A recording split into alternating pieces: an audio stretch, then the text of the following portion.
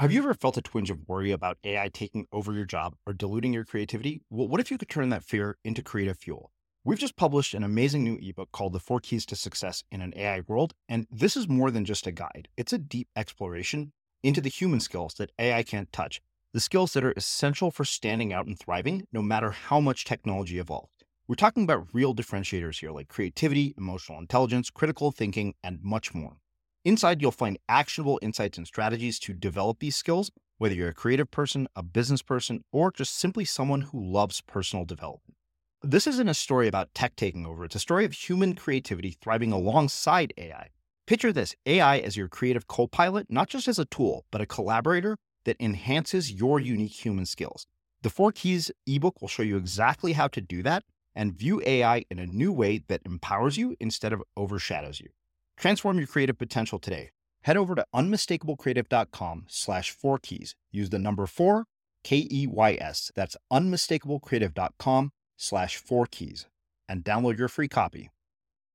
There are windows and there are walls in a practice. So there are opportunities that emerge in a practice, and then there's a right move you can do that will deepen that opportunity.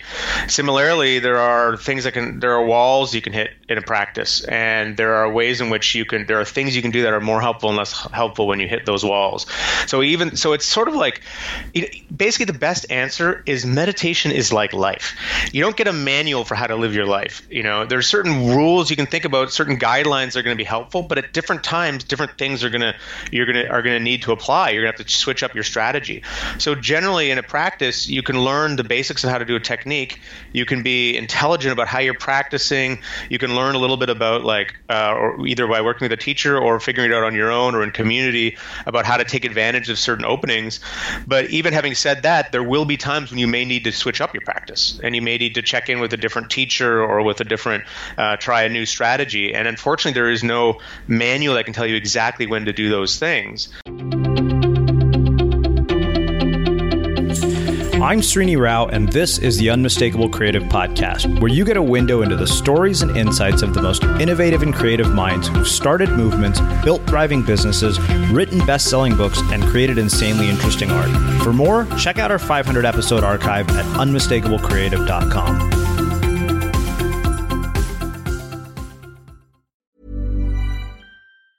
Ever catch yourself eating the same flavorless dinner 3 days in a row? Dreaming of something better? Well, HelloFresh is your guilt-free dream come true, baby. It's me, Keke Palmer. Let's wake up those taste buds with hot, juicy pecan-crusted chicken or garlic butter shrimp scampi. Hello Fresh. Stop dreaming of all the delicious possibilities and dig in at HelloFresh.com. Let's get this dinner party started.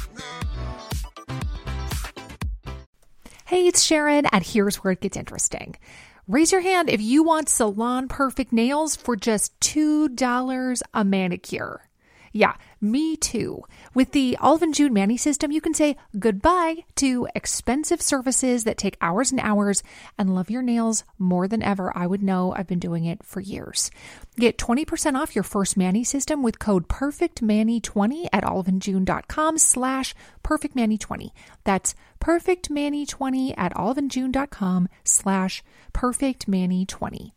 Many of us have those stubborn pounds that seem impossible to lose, no matter how good we eat or how hard we work out. My solution is PlushCare. PlushCare is a leading telehealth provider with doctors who are there for you day and night to partner with you in your weight loss journey. They can prescribe FDA-approved weight loss medications like Wegovy and Zepbound for those who qualify. Plus, they accept most insurance plans. To get started, visit plushcare.com/weightloss. That's plushcare.com/weightloss. Life is full of awesome what-ifs, and some not so much, like unexpected medical costs. That's why United Healthcare provides Health Protector Guard fixed indemnity insurance plans to supplement your primary plan and help manage out-of-pocket costs. Learn more at uh1.com. Ready to pop the question and take advantage of 30% off? The jewelers at BlueNile.com have got sparkle down to a science with beautiful lab-grown diamonds worthy of your most brilliant moments. Their lab-grown diamonds are independently graded and guaranteed identical to natural diamonds. And they're ready to ship to your door. Go to BlueNile.com to get 30% off select lab-grown diamonds. That's BlueNile.com for 30% off lab-grown diamonds. BlueNile.com. Ready to start talking to your kids about financial literacy? Meet Greenlight, the debit card and money app that teaches kids and teens how to earn, save, spend wisely, and invest with your guardrails in place. Parents can send instant money transfers, automate allowance, and more. Plus, keep an eye on spending with real-time notifications. Join more than 6 million parents and kids building healthy financial habits together on Greenlight.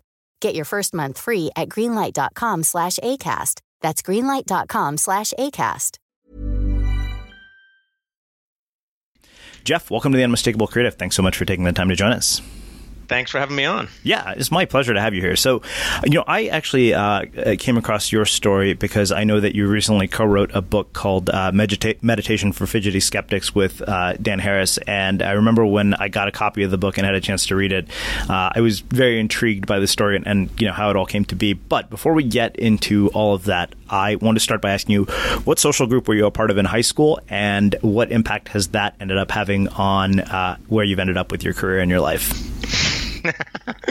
What a wicked question. Well, I moved around a lot in high school. I was at a private school when I was younger, and then my dad with just dudes, and my dad lost his job, so that didn't last.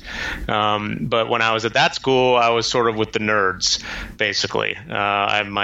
My only friend there was this sort of gay artist, and my other friend was I think I had two friends, was also super artistic, and they were kind of outcasts. And my job at the school was I kind of just befriended every new person who arrived at the school. I was sort of a super friendly, kind of like a golden retriever, but mostly it was the nerd tribe.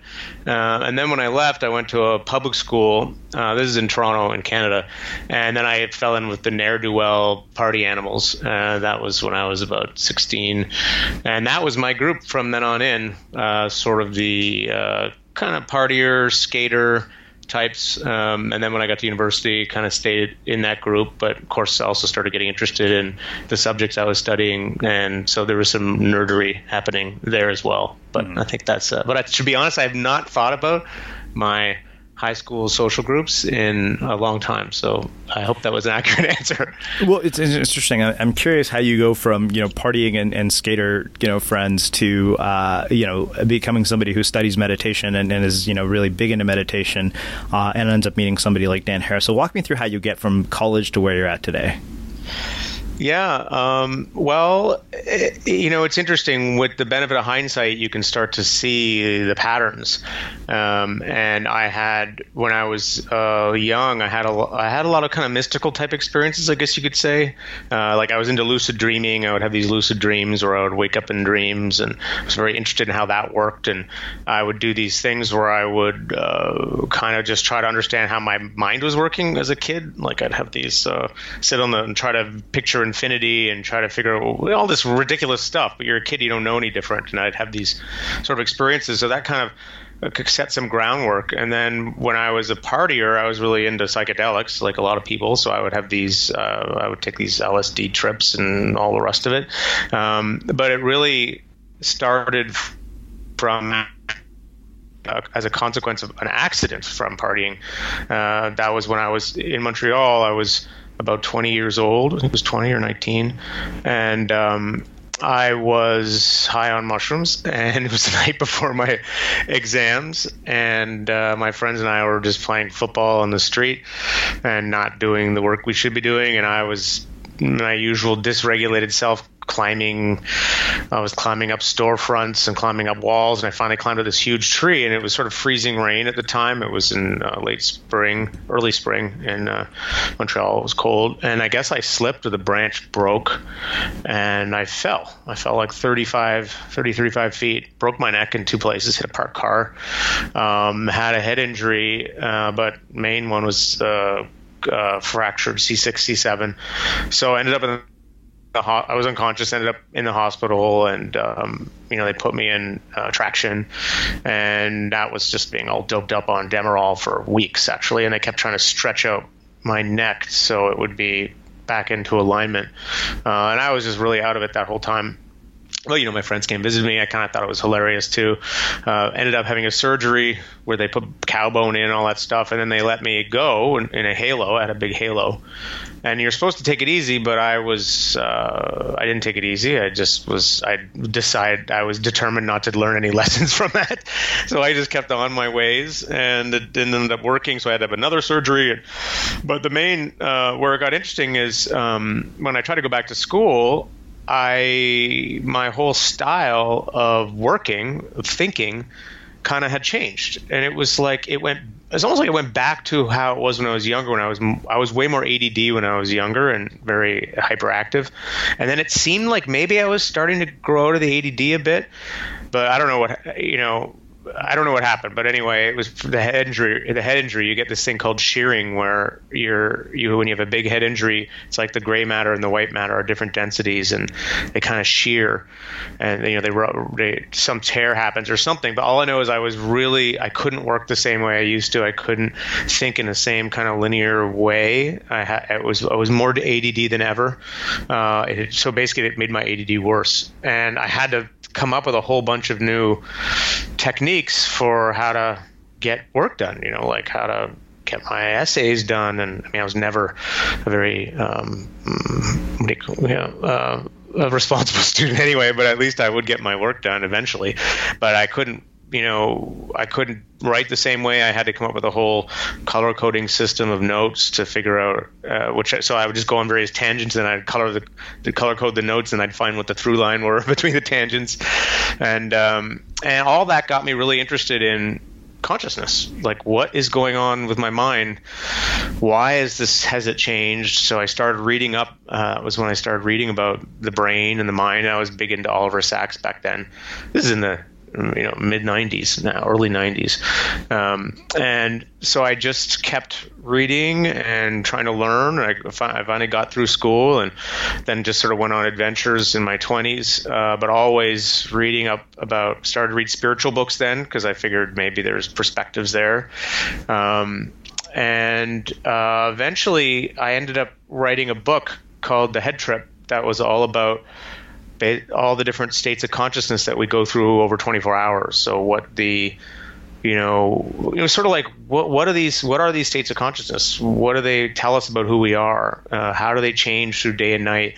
How can we start to think about slow wave sleep in a way that is, how can we extract the wisdom of slow wave sleep, which it has for our lives? How can we extract the wisdom of REM sleep? What is lucid dreaming? What is hypnotic trance? What is the daydream? What does it mean to be alert? Like, I just basically created a taxonomy of different states of consciousness and wrote a book about the science of what was going on there, but also about the experience.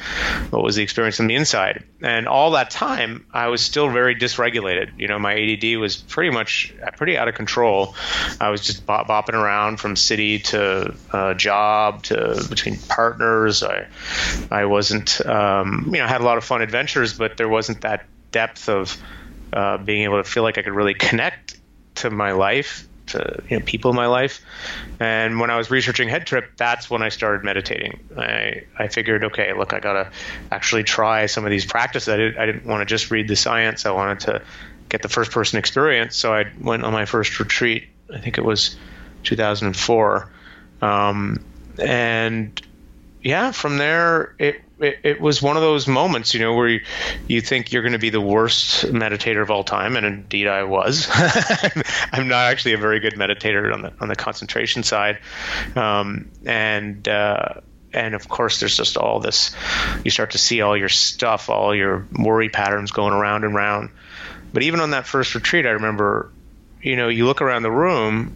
I don't know if you've done much meditation, but it's kind of moving when you look around and you just see all these people are just sitting there trying to kind of be with themselves, and it's a hard thing to do. And I had a lot of friends with a lot of, suffering, emotional, mental suffering, and suffering from our circumstances and all those things. But no, right here is where it stops. You're going to sit down and sit inside who you are, inside your circumstance, and see if you can be with it in a way And you learn that it's not about gritting and bearing it. It's not a strength move of trying to push through.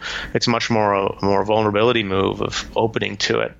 And just seeing that, that changed me, not so much things that were changing in me, just seeing the commitment of other people, seeing how, brave they were, and then having some good teachers. And so I just went crazy from then on in. I went nuts, and going to every possible meditation retreat I could, studying with every teacher, meditating, the kind of thing you do when you're a zealot young dude, especially, or a young person. Decide you're going to figure it out. I thought I was going to get enlightened. I wanted to, get all that stuff figured out. So I just, that kind of began that part of my journey. And I can go on from here. Yeah, please do. Right. Okay. So, and then, so what happened? Well, this is interesting because you kind of have people talk about meditation. You kind of get the Disney Channel version of meditation all the time. Like, oh yeah, you got to meditate and it helps with stress and it'll all work out once you start practice. But my trajectory was more complicated. It didn't really look quite like that, although probably the overall arc has been in that direction.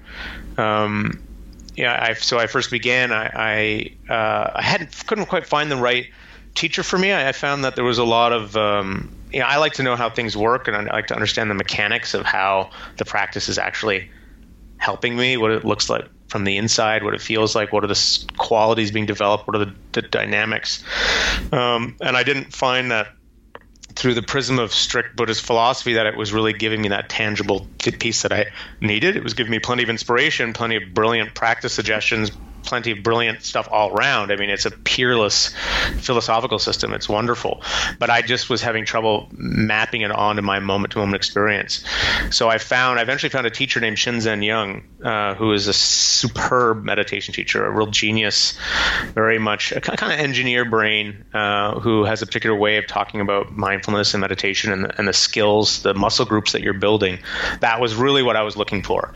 Now, of course, I can look back at other teachers and see that many of them are saying similar things, but it was just, he had a way of talking about that kind of hit me at that right time. So I went really deep with him, going to lots of retreats and spending hundreds of hours really interviewing him. 'Cause at that time I thought I'd do another book about the deep end of practice. Like, what is the nature of what awakening is and the transformation that happens, and how do you tease that out from all the kind of promotional material that was out there. But meanwhile, like in my practice, it was going through these phases. So the initial phase was, it was really hard. We couldn't really meditate. My mind was all over the place. But once I got, eventually it clicked. It didn't take that long, actually. And before long, I was starting to get very, very concentrated, and I was getting into these deep states of sort of absorption and openness. And I was starting to have some of the classic effects that you hear about, like these periods where my entire inner talk would just fall away, like just this utter emptiness and silence in my inner experience, or experiences of just merging with the world around me, or of kind of disappearing, it felt like, or seeing the impermanence of things, seeing how we build these models of the world from moment to moment, how everything we're inside is just this experiential bubble that's created by the mind. It doesn't mean it doesn't correspond to a real reality out there, but all we know is our own balloon. It's just that's basic perceptual psychology. And it's one thing to hear about it, but when you actually notice that happening in real time, you don't ever forget it. It changes from then on in. You kind of have a little bit of skepticism in a way about the dream that you're in. You kind of say, oh yeah, it's this. You don't hold it quite as tightly. And that back then, of course, I also got very. It was really working for me. I got very inspired and passionate about meditation. I started a meditation group in Toronto called the Consciousness Explorers Club. It was, it was popular, and I felt like I could speak absolutely without any ambiguity or any reservations about how fantastic meditation was.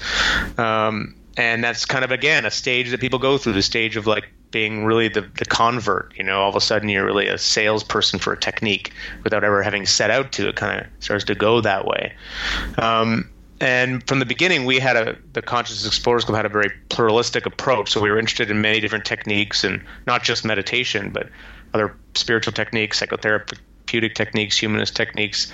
But then I entered a difficult phase of practice where all of a sudden it was really hard again. And I found my concentration sucked. And I found that all this really, really challenging emotional material from being a kid was starting to bubble up, sort of like you exfoliate, through the layers. And you end up inside this old air pocket of grief and, loss from things that have happened before, and also all this stuff around your challenges as a kid. For me, I had a challenging childhood, so all that stuff was coming up, and sitting was really uncomfortable. And the usual advice of just, you got to open to it and sit through it, sometimes that helped. Other times that was actually the wrong advice. I had to go and hit a punching bag. I had to go do more physical practices, and no one was telling me this. I had just people I just meditate more, but that wasn't the advice that I actually needed. So I slowly kind of figured this out on my own, and this, and with friends. And this is what's so great about having a community. That you just, at the Consciousness Explorers Club, we say the community is the teacher. It really means, that our capacity to be honest about what we're struggling with is the main thing we have to share, and we can share that no matter who we are, no matter how much experience we have. And since my experience is going to be a little bit different from yours, getting that pooled wisdom of a larger community or group is essential. I mean, I imagine it's a similar philosophy for your podcast, because in a sense you're pooling the wisdom of all your listeners who have questions or who email you, and then also all the guests you have on. There's no one right answer. So that's a lot of stuff. Boy, I haven't feel like I've talked that long in a while. I can keep going to this. What you want me to do, or if you want to ask a question about something, or how did you get to the point where you meet Dan? I do have tons of questions, but I wanted to kind of finish with how you met Dan, and then we can get into my questions. Sure. Okay. Well, I guess it was 2012, and I wrote a piece for the New York Times called "The Anxiety of the Long Distance Meditator." And it was about some of the challenges that meditators, and that was around the time I was I started going through a harder experience in my practice. And it was just about this attempt on my part, I think the attempt that a lot of young people have of I'm going to get this figured out. I'm going to get enlightenment. I'm going to get enlightened. And it came from a place of real suffering. I was desperate to figure out how to address my situation, because I was in a lot of pain then.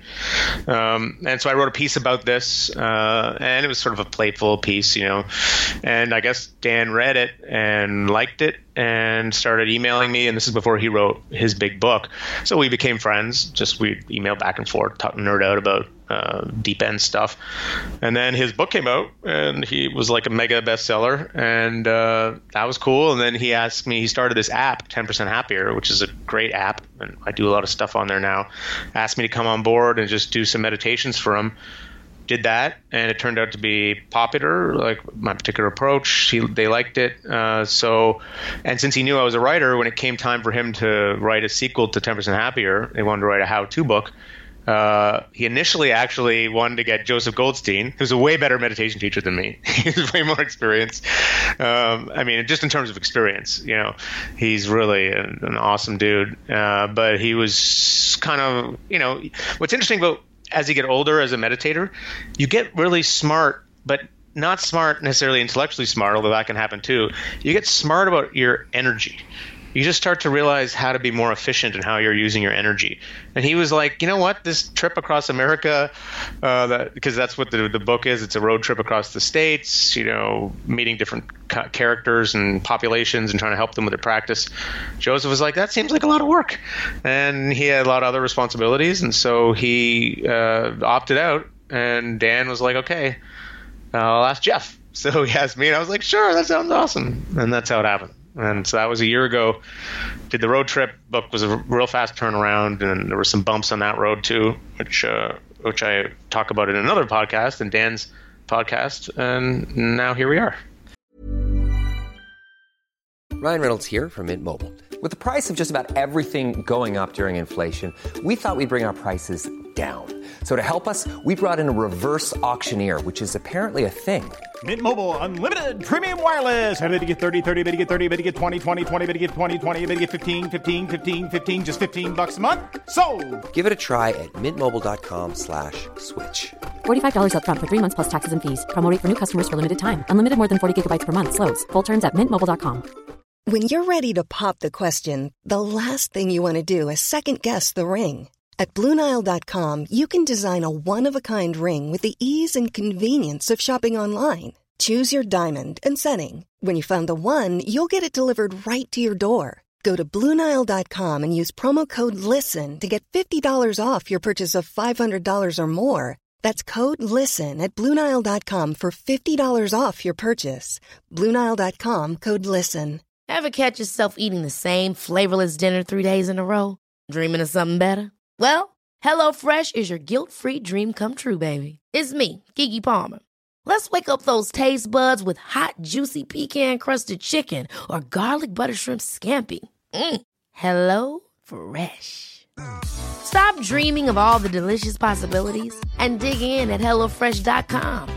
Let's get this dinner party started.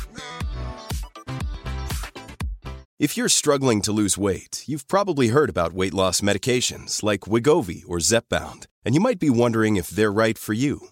Meet PlushCare, a leading telehealth provider with doctors who are there for you day and night to partner with you in your weight loss journey. If you qualify, they can safely prescribe you medication from the comfort of your own home.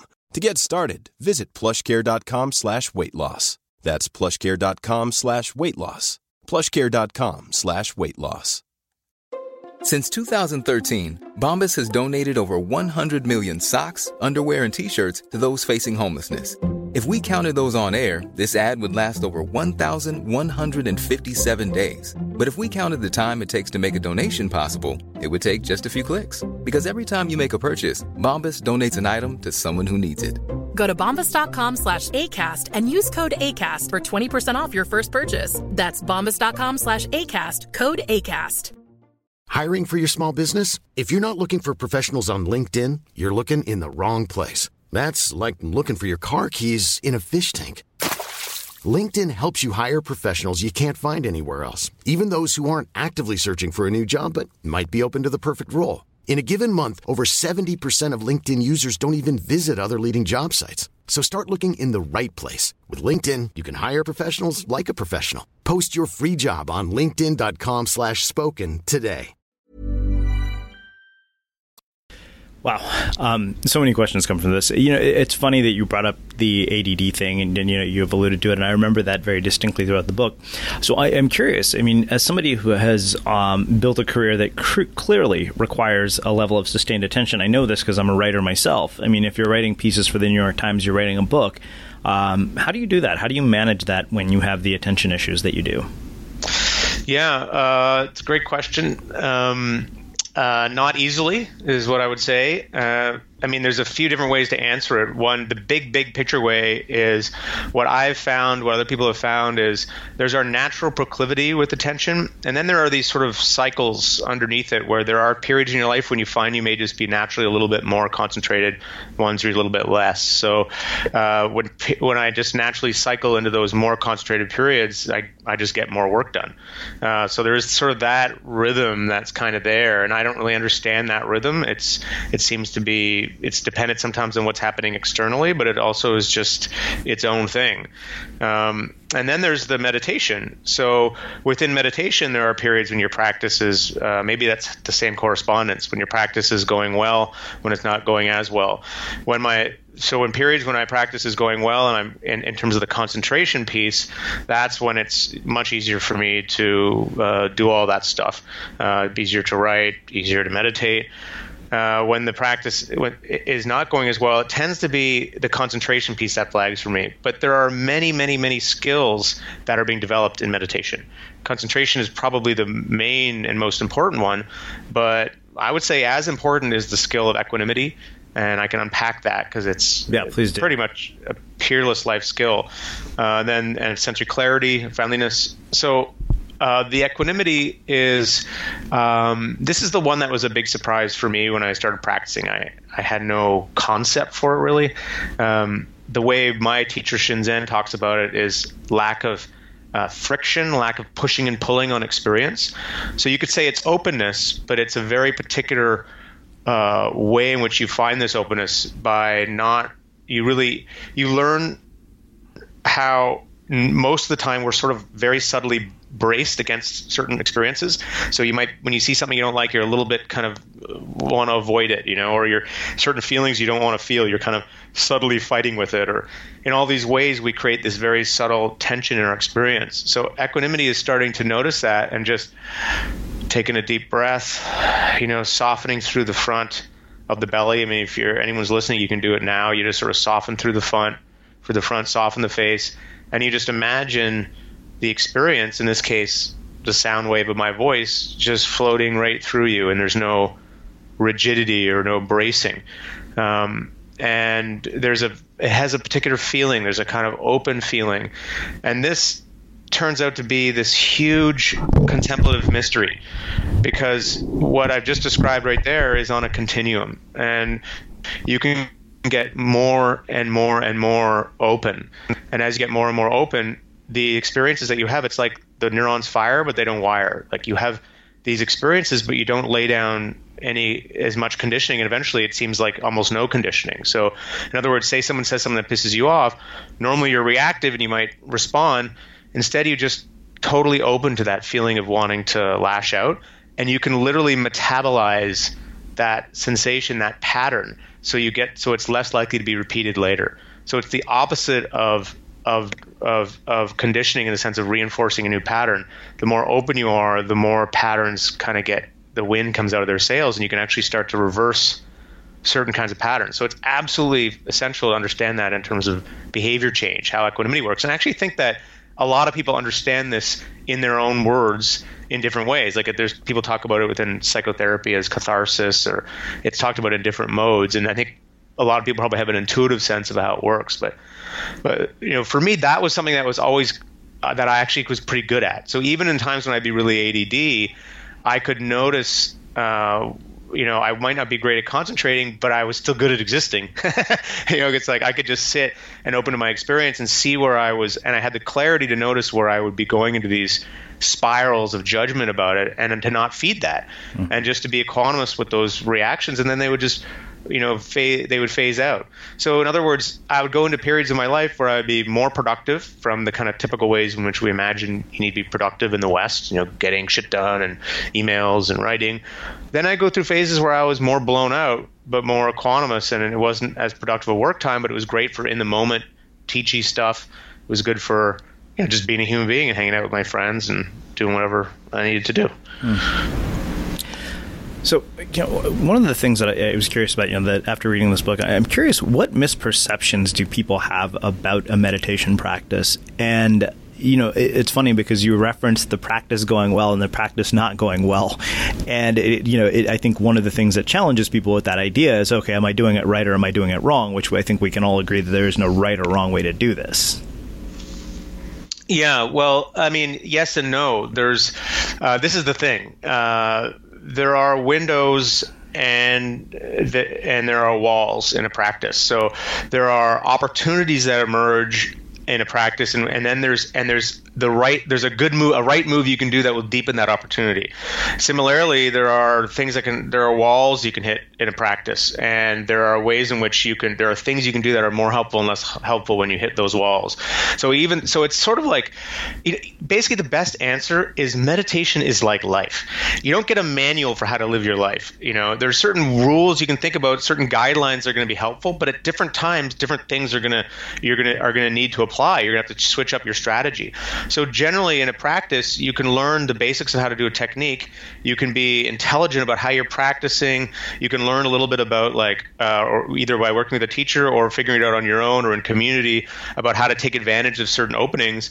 But even having said that, there will be times when you may need to switch up your practice, and you may need to check in with a different teacher or with a different, try a new strategy. And unfortunately, there is no manual that can tell you exactly when to do those things.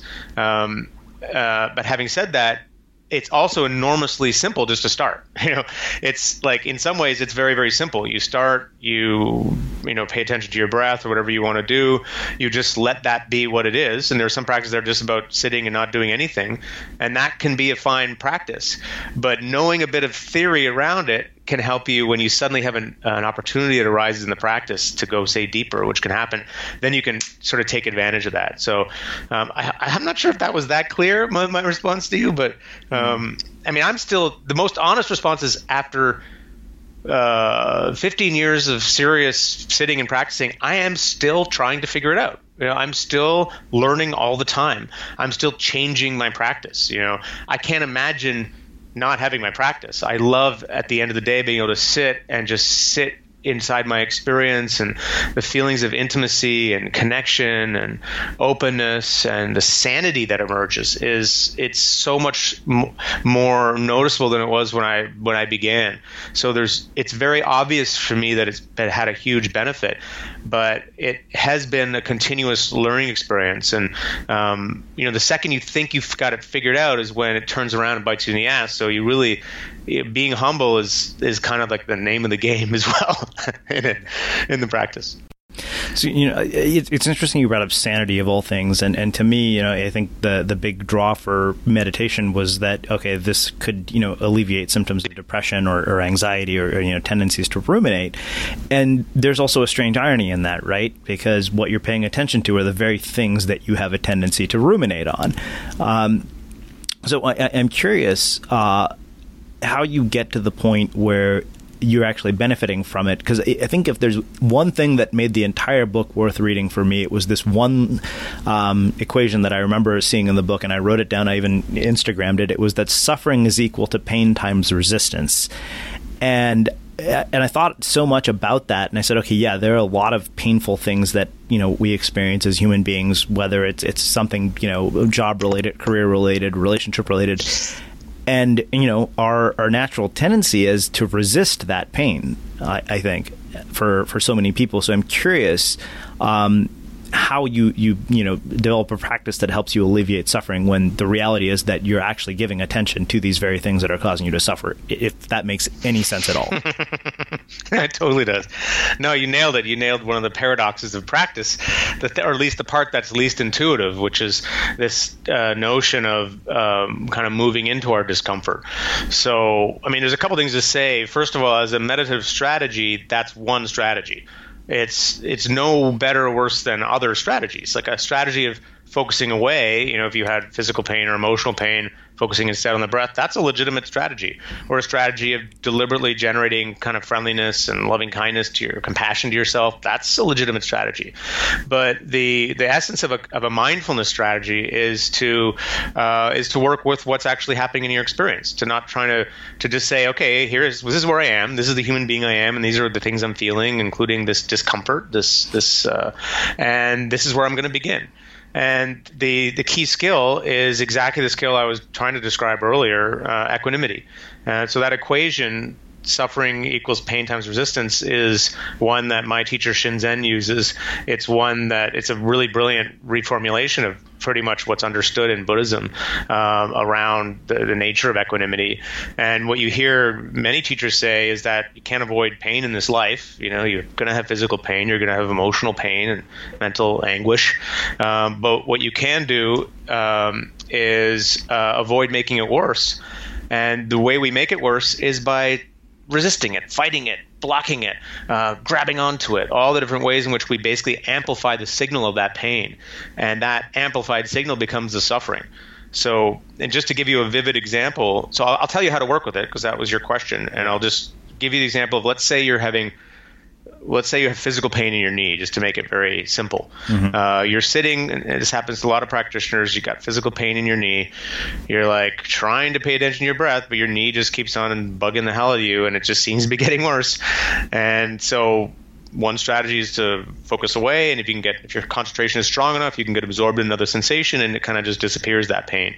But the going into it strategy is super interesting. What you do is you first locate the sense of it, so the feeling of right around the knee, and you kind of go right into it. You kind of notice, where's the center of the pain, where are the edges, And as soon as you start doing that, where are the edges, you often start seeing that the pain itself is fairly manageable and local. It's just around the knee, but all around the knee, there's these waves of little of resistance, of suffering, of ways in which your body is tensing a little bit, or ways in which in your head, your inner talk is like, oh God, I can't handle this knee pain. I need to get away from this knee pain. I need to get out of here. Or there's an image of your knee swollen and full of gangrene, or who knows what it is. You've got all those things amplify the original signal. And that's the challenge. That's the suffering that you're inside. So mindfulness just says, okay, divide and conquer. Just pay attention to this one pain signal in my knee. That's it. And as you do that, all that other stuff starts to calm down. And then you just notice it's just sensations. And you just feel it as sensations. And eventually, if you can be open enough, you can get this thing called purification, or basically this moment where it kind of breaks up. Call it metabolizing it. You're so open to the feeling of pain in your knee that it ceases to become a problem, and then it just kind of breaks up. You just realize it's just energy. It's just it's just sensations. So that same skill can be used for emotional pain.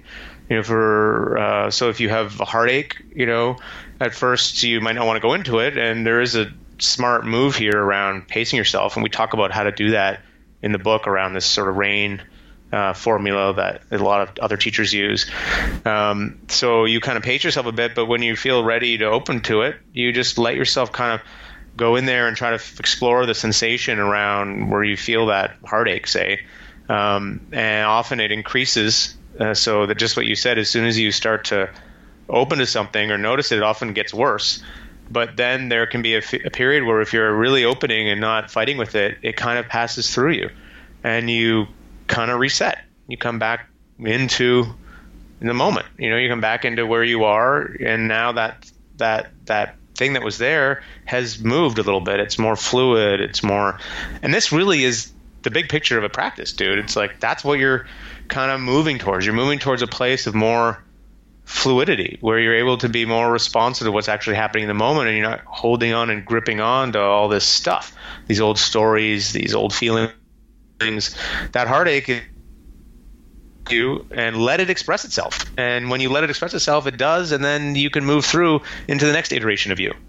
But what we do instead is we're kind of holding on to all these little parts of us, little ruminative patterns we're holding on to, old grudges, feelings. There's all this gripping and coagulation in the sensory system. And so meditation teaches you how to make things more free-flowing. And as you do that, guess what? You're more able to just show up in the moment for other people. You're more present with other people. You can see the character in their faces. You're not just looking at your own projections everywhere. And there's a friendliness that can also kind of come up through that. And so really, it fucking rocks. I mean, the thing is, you're crazy not to at least try meditating, because it can really make a huge difference. I mean, if you've been doing it for a while, I'd love to hear your stories. Yeah. No, I mean, I can tell you that it has made a huge difference in my ability to focus. I'll tell you what, there are a couple of things that sold me on the habit. One was I consistently noticed this pattern that nearly every billionaire who a book had been written about had referenced a meditation habit. I was like, that's a pretty convincing case. I was like, okay, that's a convincing enough case. But then I had a mentor who told me, he said, human beings are the only species with the capacity to pause between stimulus and response.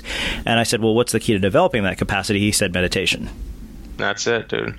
Yeah, that's really it. So it's learning to live in that space more and more. And what people don't understand is people think, oh, somehow that seems counter to life or something. Like, I want to be in the vehicle of life. I want to be responding, and you can do all that. It doesn't. What it does is it actually it's more like it just takes out all the friction. So you feel those things more fully. You feel like you're more in your life, but you're also more in that bubble of sanity where you feel like you can respond. It's kind of like that. It's cheesy, but it's like the Matrix or something, where there's that dude moving in slow motion and dodging the bullets. Like, you just have more space to be able to respond to things, especially when you stop caring, like, about how you're looking or what you need to say in this moment, or stop. You stop being in your mind full of strategies about things, and you just land right here where you are, and you just start to trust nature to say the right thing through you. So when you meet people who are really on the deep end of this path, like, not me, like my teachers, or Joseph Goldstein or Shinzen Young or Sharon Salzberg or whoever, they have this. There is a real. There can be that freedom, that fluidity. There's a certain quality that they have of suppleness of how they're moving through things, and it's that's where the practice leads. It's interesting. Wow. What are the sort of unexpected benefits that you've seen in the lives of people? I mean, that you've profiled in this book, as well as in your own lives, as a result of this? Well, what I was interested in with the book, with all the people we met there, was just how, these are just really practical people, like, cops and military people and caregivers and every kind of, we met so many different groups of people, and they were just really interested in, like, how can I just practically apply these skills now in my job to make it to be a better police officer, to be a better caregiver, to be a better politician, and it was working for a lot of them. That was what was so interesting, and in this very down to earth way, it was just giving them more time to pause, like you said, more of that feeling like being in that. In the space between stimulus and response. It was a way for them to regulate their emotions. Sometimes I'd heard that from people, or to honor but including honoring the hard emotions.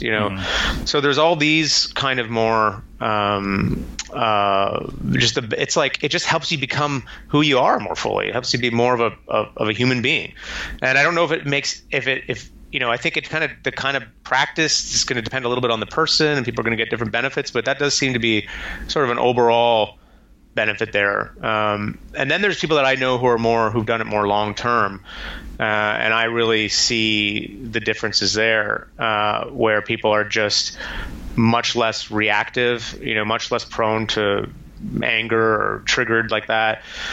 But the really beautiful part is this sense of of intimacy that kind of emerges. And I kind of, I experienced this too at times, where you're just, connected to the privilege of being here and the mystery of it, the feeling of waking up and looking out of the world and not taking it for granted, and being, able to see the people that you're passing on the street, able to be curious about stuff outside of you. That's the biggest shift. I was just such a narcissist and just so agonized with my own shit, and I'm still working on it, but you get more and more, you get a break from you. It's like, and it's so nice to have a break from you. You get a break from you by being compassionate about how you are, but that inner world is less filled up with your own schemes and strategizing, and it's just there and so then that you're open to the serendipities, to surprise, and to the mystery, which really is a mystery, because it just feels more and more profound and weird that you're here at all, and you're tuned into that frequency, but not in a way that paralyzes you, more in a way that helps you appreciate things. And another thing I should say is the energy efficiency. Like I think I said at the beginning, you get more tuned into your metabolism, and it's like, I don't need to expend all this energy in the same way, or all this stuff. Because you think, you're always thinking, I got to do this, I got to do this. You have all these ideas of what you got to do or who you got to be, and you're just spinning the wheels and pouring out your energy. It's like this friend of mine, Scott, who used to pour out all this awesome, crazy energy at 3 a.m. and just do the most beautiful riffs, beatific fire bombs of creativity into the air, but nobody was around to see it. He would just blow it out. And it's sort of and that was beautiful for its own sake, but it's like you start to notice where you're expending that energy and decide, is this the best use of my time right now? Or maybe what I need to be doing is just chilling in nature. And so there's just this calibration that happens. I guess it's wisdom, and because old people got it, at least the ones who are learning stuff. So sometimes you could think of it as, or how I think of it is meditation accelerates the aging gracefully gradient. It makes you a wise old geezer in the prime of your life, or more like that. Wow. Wow. Well, this has been really, really eye-opening and insightful. So I have one last question for you, which is how we finish all of our interviews at the Unmistakable Creative. What do you think it is that makes somebody or something unmistakable?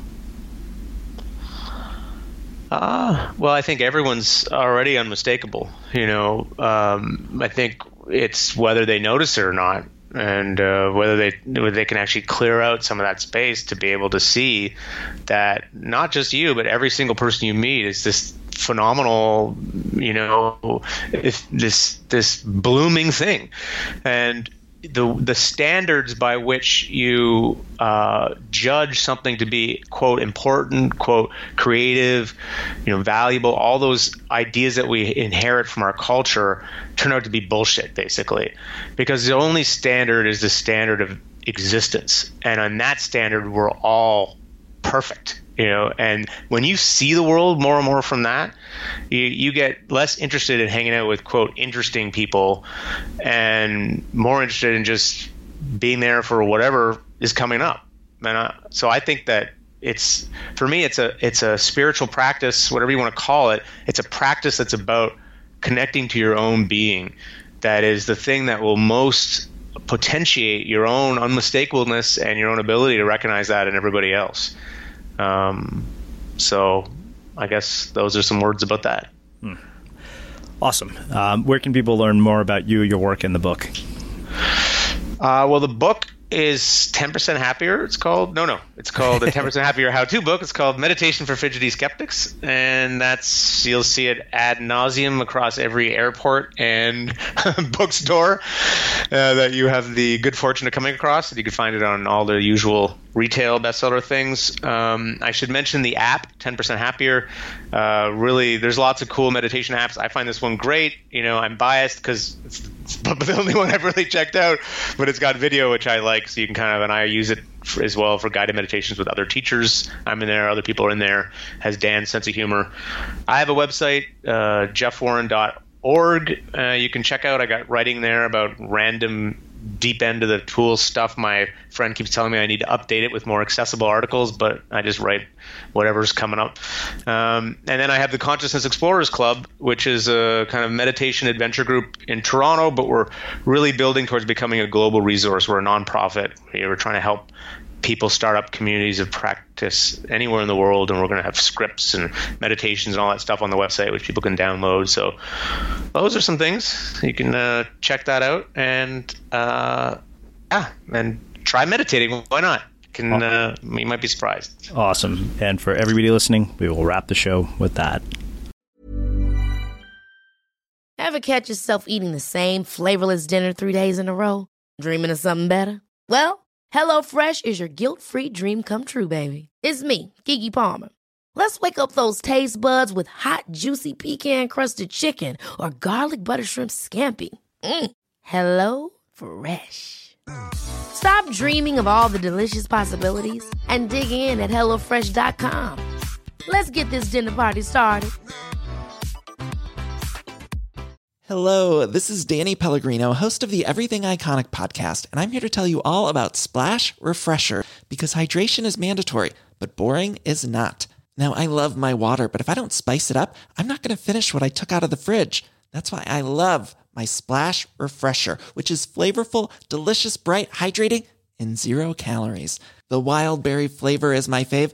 No, wait, is the pineapple mango flavor my fave? You know what? All 5 craveable Splash Refresher flavors are my fave because they're so delicious.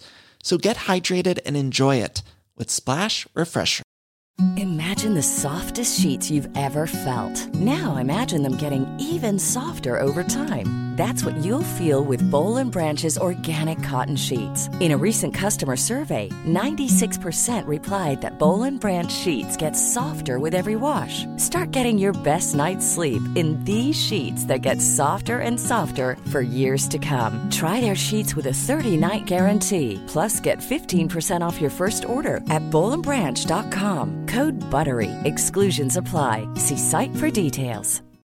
When you need mealtime inspiration, it's worth shopping Kroger, where you'll find over 30,000 mouth-watering choices that excite your inner foodie. And no matter what tasty choice you make, you'll enjoy our everyday low prices, plus extra ways to save, like digital coupons worth over $600 each week. You can also save up to $1 off per gallon at the pump with fuel points. More savings and more inspiring flavors make shopping Kroger worth it every time. Kroger, fresh for everyone. Fuel restrictions apply. Acast powers the world's best podcasts. Here's a show that we recommend. The Real Housewives is a guilty pleasure for most, but if you're looking to not feel guilty about that pleasure, tune in to Everything Iconic with me, Danny Pellegrino, where I break down all the messy moments and behind-the-scenes antics of Bravo's popular franchise. And on Everything Iconic, I also interview celebrity guests like Kelly Ripa, Keke Palmer, Drew Barrymore, Cameron Diaz, and more about their guilty pleasures, their past work, and so much more. So if you're pop culture obsessed and find yourself watching way too much reality TV like me, tune into Everything Iconic with Danny Pellegrino, wherever you listen to podcasts. Acast helps creators launch, grow, and monetize their podcasts everywhere. Acast.com. Have you ever felt a twinge of worry about AI taking over your job or diluting your creativity? Well, what if you could turn that fear into creative fuel? We've just published an amazing new ebook called The 4 Keys to Success in an AI World, and this is more than just a guide. It's a deep exploration into the human skills that AI can't touch, the skills that are essential for standing out and thriving, no matter how much technology evolves. We're talking about real differentiators here, like creativity, emotional intelligence, critical thinking, and much more. Inside, you'll find actionable insights and strategies to develop these skills, whether you're a creative person, a business person, or just simply someone who loves personal development. This isn't a story about tech taking over. It's a story of human creativity thriving alongside AI.